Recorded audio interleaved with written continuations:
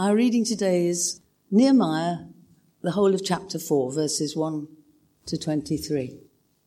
When Sanballat heard that we were rebuilding the wall, he became angry and was greatly incensed.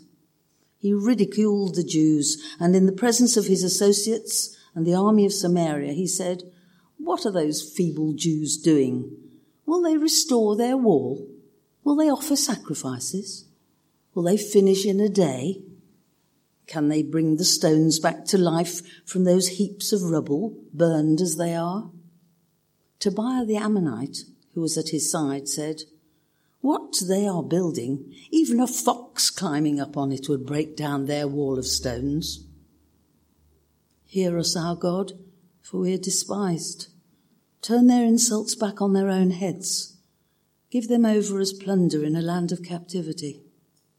Do not cover up their guilt or blot out their sins from your sight, for they have thrown insults in the face of the builders." So we rebuilt the wall till all of it reached half its height, for all the people worked with all their heart. But when Sanballat, Tobiah, the Arabs, the Ammonites, and the people of Ashdod heard that the repairs to Jerusalem's walls had gone ahead and that the gaps were being closed, they were very angry.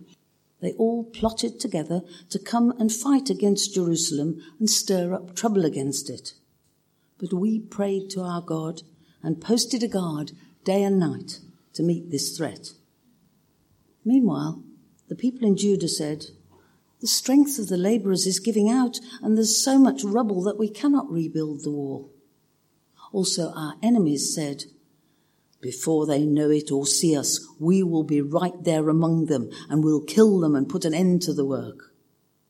Then the Jews who lived near them came and told us 10 times over, "Wherever you turn, they will attack us."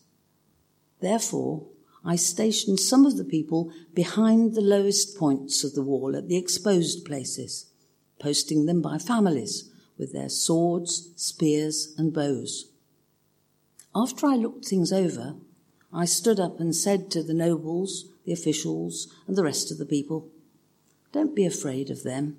Remember the Lord, who is great and awesome, and fight for your families, your sons and your daughters, your wives and your homes." When our enemies heard that we were aware of their plot and that God had frustrated it, we all returned to the wall, each to our work. From that day on, half of my men did the work, while the other half were equipped with spears, shields, bows, and armour. The officers posted themselves behind all the people of Judah who were building the wall. Those who carried materials did their work with one hand and held a weapon in the other. And each of the builders wore his sword at his side as he worked. But the man who sounded the trumpet stayed with me. Then I said to the nobles, the officials, and the rest of the people, "The work is extensive and spread out, and we are widely separated from each other along the wall. Wherever you hear the sound of the trumpet, join us there. Our God will fight for us." So we continued the work with half the men holding spears from the first light of dawn till the stars came out. At that time I also said to the people, "Let every man and his helper stay inside Jerusalem at night, so that they can serve us as guards by night and as workers by day. Neither I, nor my brothers, nor my men, nor the guards with me took off our clothes. Each had his weapon, even when he went for water." This is the word of the Lord. Father, we thank you. We thank you for Nehemiah and for his faithfulness and his leadership. And I pray that you would speak to us now by these words and by my words. Help us learn how we can overcome opposition as he did back then. Amen. 5 years ago, the people who made the Collins Dictionary made fake news their word of the year. And yes, that is 2 words.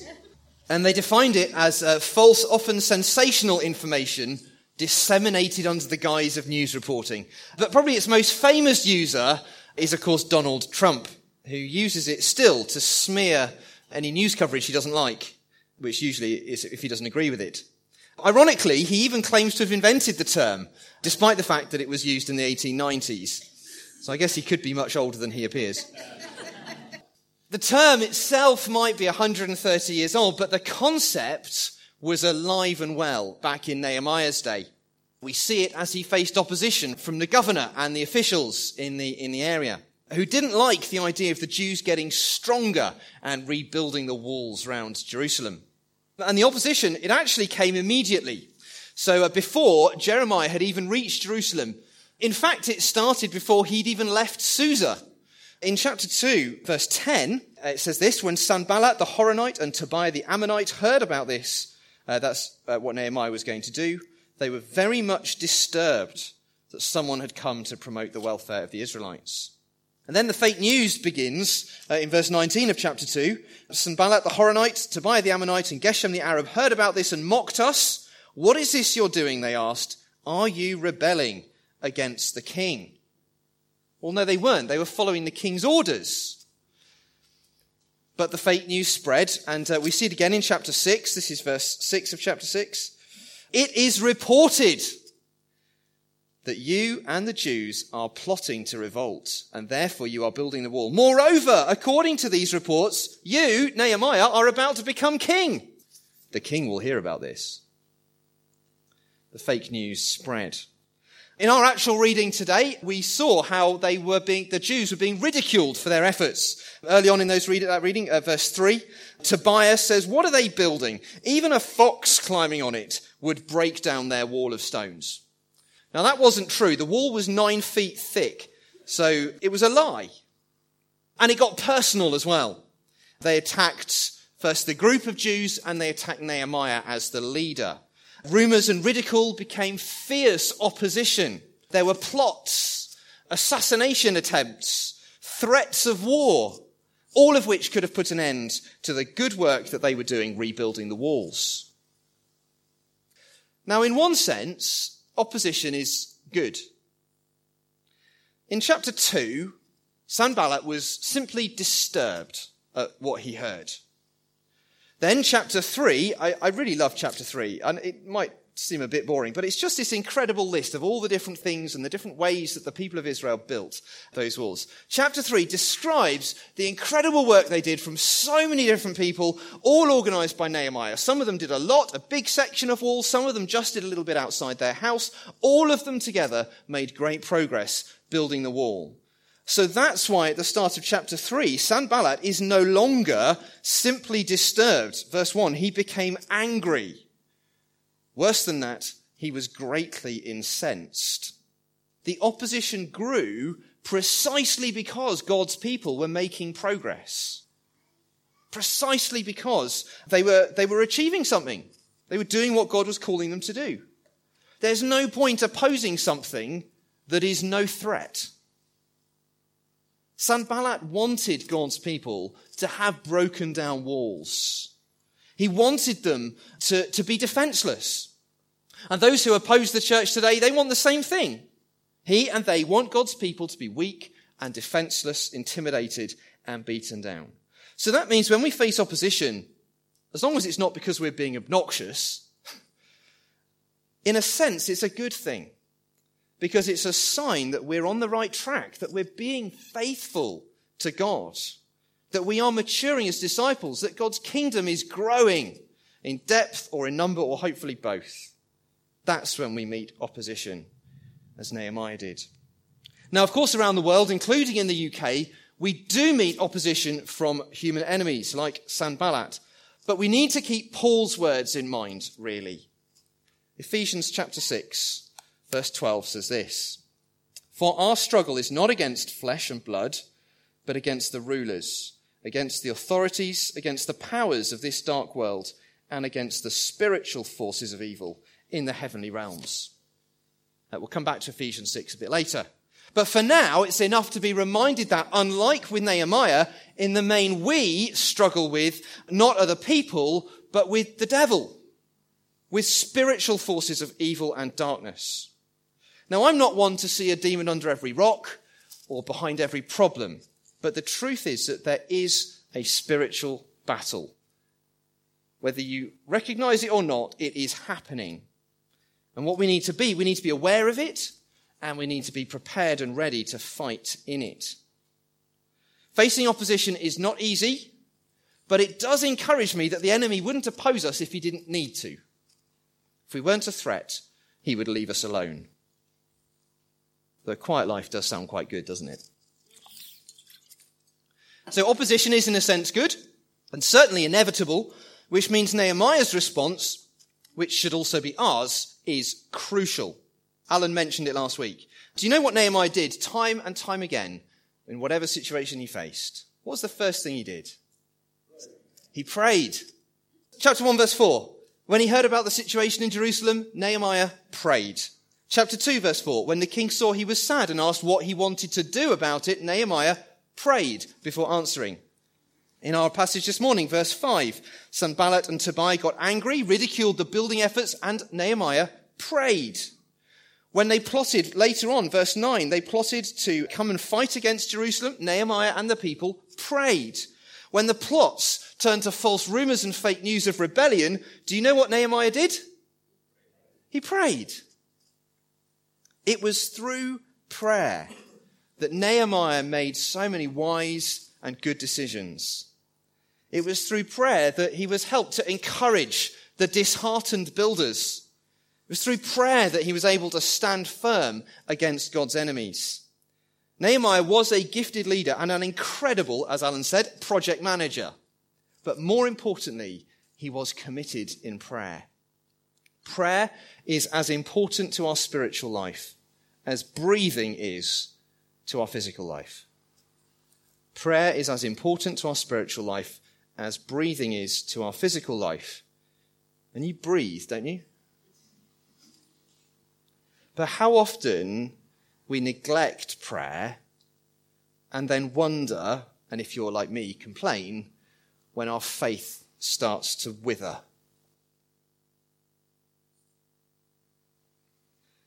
In verses 1 to 3, we read how the opposition started to grow and become a real threat. And I don't know if you noticed in verse 2, it's no accident that in verse 2, when Sanballat ridicules the Jews, he is in the presence of his associates and the army of Samaria. There was a standing army waiting. There was genuine, real peril there for God's people. Put yourself in Nehemiah's shoes, or sandals, or boots. I don't know what he wore. Doesn't tell us. Put yourself in his footwear. He knew what God had called him to do. And he was faithfully doing it. What more can God want? Things had started really well in chapter 3. Really well. They built half the wall. And then this. What on earth is God playing at? Now, we may not pray exactly what Nehemiah did in verses 4 to 5 because we face different situations. We don't have an army, praise God, on our doorstep threatening to wipe us out. But we do face situations similar to this, which don't make sense, that we don't understand, that seem to go against who God is or what he's called us to do. And if that's you right now, I encourage you to pray like Nehemiah did. In verses 4 and 5, he prays with honesty and passion. He was distressed, he was confused, he was angry, but he didn't turn away from God. He laid it all out. So much better for our anger and our frustration to come out in prayer. So much better than for it to be expressed in public. God can take it. And it's definitely better to let it come out in prayer than to hold it inside, where it becomes, if we're not careful, bitterness and resentment. One of my commentators that I read for this put it like this: Nehemiah 4 tells us to be angry, but on your knees, not in public. So we've had opposition is good, prayer is crucial, and now discouragement is understandable. I really feel for the Jews here, much like Nehemiah. I mean, as I said, chapter 3 describes this sort of heady mix of excitement, really hard work, but genuine progress. It must have been really exciting. I can almost hear them singing as they work. God is with us. Often when things go well, we see it as a sign of God's presence and blessing with us, don't we? And then when trouble starts, we start to think God's abandoned us. Such fair weather disciples. Because Nehemiah and the people were in big trouble. They really were. There was depression inside the city and opposition outside the city. In verse 10, we read, "The people in Judah said, 'The strength of the laborers is giving out, and there is so much rubble that we cannot rebuild the wall.' Then in verse 12, 'The Jews who lived near came and told us 10 times over, wherever you turn, they will attack us.' The people were losing heart. I can see why. I know if you go walking in the hills and mountains, as I like to do, every now and then, on a long, hard climb, it starts to get the better of you a bit, especially the ones where you go up, then you go down a bit, then you go up, then you go down a lot, then you go up, and then down, and then up and down. It's the up and the down. It's like every step down on the way up a hill, I resent it, because it's a waste of the steps up I've just done. But then on the way down, it's even worse, because you just want to get back down for a pint, and you keep going down and back up again, and you think, I've already been up. But isn't life like that? I feel like life is not one steady, smooth progress upwards. It's up and it's down and it's across and it's around. It's full of false summits, tempting vistas, sometimes deep and long valleys, and tantalizing views, sometimes far away. That's true of life anyway, let alone when you throw in being a disciple of Jesus to that mix. I'm not surprised God's people got discouraged. They've been going up, and then they sort of crashed down a bit in this moment. They were surrounded by their enemies. Building the wall was a huge undertaking. I said it's 9 foot thick the entire way around the city. That's a lot of stone. And to them it felt like they'd barely touched the huge mound of stone and burned rubble. The thing is, though, they had actually made quite a big difference. Verse 6 tells us the wall at this point was half its height. Now, I'm no specialist builder, but it seems to me that means they'd used half of the rubble, because they'd already rebuilt half of the wall. That's quite a lot, isn't it? I think that's quite a lot. When you're building a church, you get halfway up, you think, we're doing all right. You see, depression can distort our sense of reality. So things appear bigger, smaller, harder, or worse than they really are. And they stop us doing the thing that we need to do. Like someone who is hungry refusing to eat. I used to be like that growing up. I used to get very anxious when we travelled. We used to drive down to France in the summer. And I didn't really enjoy the journey. And I particularly didn't like the fact that I didn't know when or where we were going to get food. So I used to have this sort of like this tightness in my tummy. And of course, what that made me do was, I was a young boy, I wouldn't eat because my tummy hurt. So then after a few hours, it wasn't just the anxiety that made my tummy hurt, I was hungry as well. And Mum would say, please just eat. So I wouldn't eat. And it just got worse and worse until eventually I did eat something and then probably fell asleep.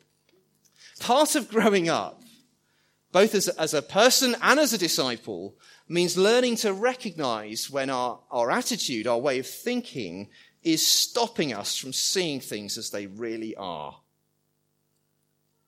Nehemiah's response was, as ever, wise. I do love Nehemiah. Don't know if you can tell. First of all, he did something about the immediate danger.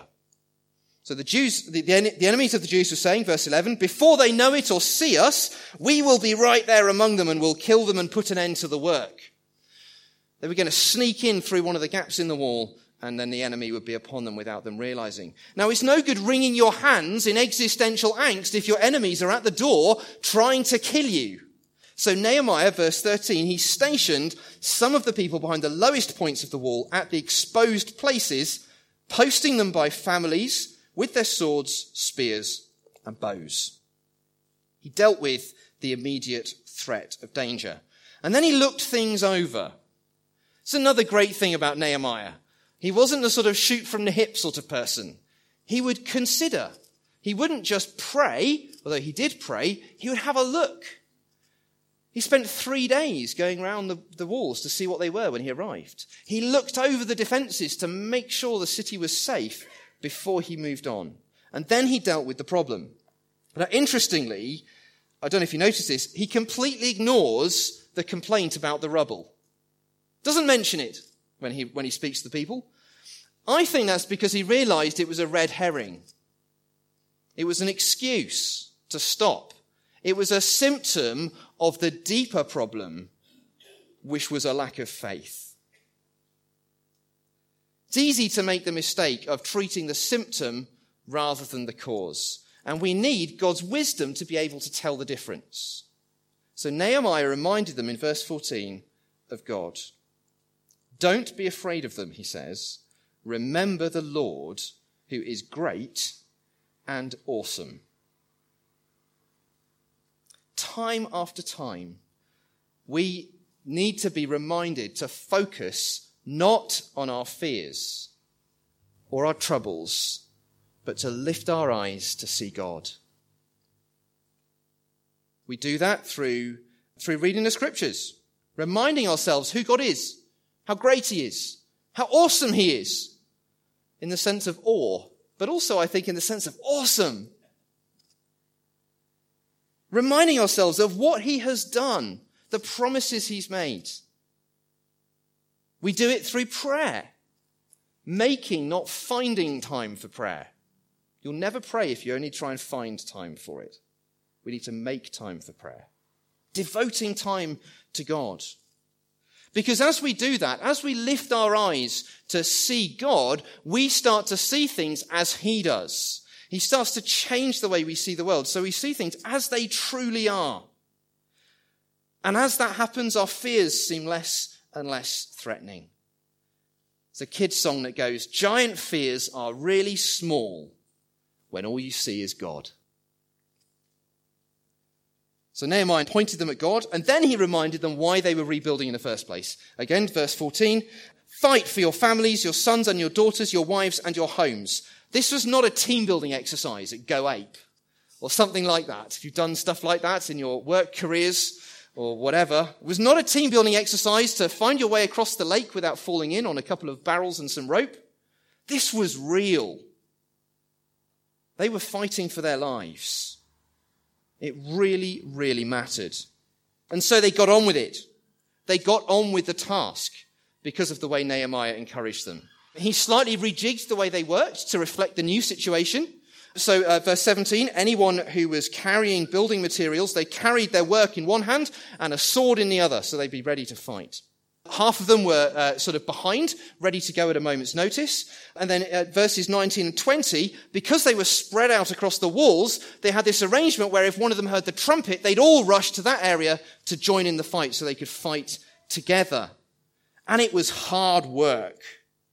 Verse 21, we continued the work from the first light of dawn till the stars came out. And there was even a rota for guards' duty, so that they stayed within the city to get some sleep, but they took it in turns to keep guard. So the city was safe, even through the night. And they did it. Chapter 6, verse 1, I rebuilt the wall.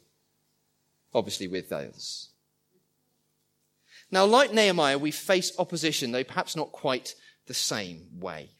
I imagine many of us can identify with what the people in Judah said in verse 10. The strength of the labourers is giving out. So what do we do about it? First, there's prayer. I've already said that. I'm going to say it again. I'd love us to build our lives around prayer, rather than fitting it in when we can. That is part of prayer. But actually, we need to structure our lives around prayer as well. I want our first instinct to be prayer, which helps us to lift our eyes to focus on God rather than our fears. Second, trust. Faith. Faith is not about being sort of robust or strong in yourself. Faith means putting your trust in God's strength, leaning our weight on him, much as I'm leaning my weight on this floor. I trust that you built it correctly, and I'm not going to suddenly fall through. I don't stand up because I'm strong. I stand because the floor is strong.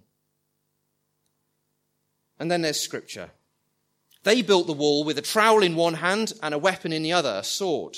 And I'd love us to do the same. And of course, our sword in Ephesians 6 is the sword of the Spirit, which is the Word of God. We need to read it. I don't want to know how many of you read it and how many of you don't. Read it. Listen to it. Meditate on it. Memorize it. We ignore it at our peril. We will be overrun. We need to be ready to fight, but ultimately our calling is not to do battle. Our calling is to build. Because unlike Nehemiah, our enemies have already been defeated by Jesus on the cross. He won the decisive victory. Our enemies still have real power to hurt and to harm, but they can never separate us from the love of God which is in Christ Jesus our Lord. Because the life we have in him is stronger even than death. There is nothing in the world that can take us away from Jesus.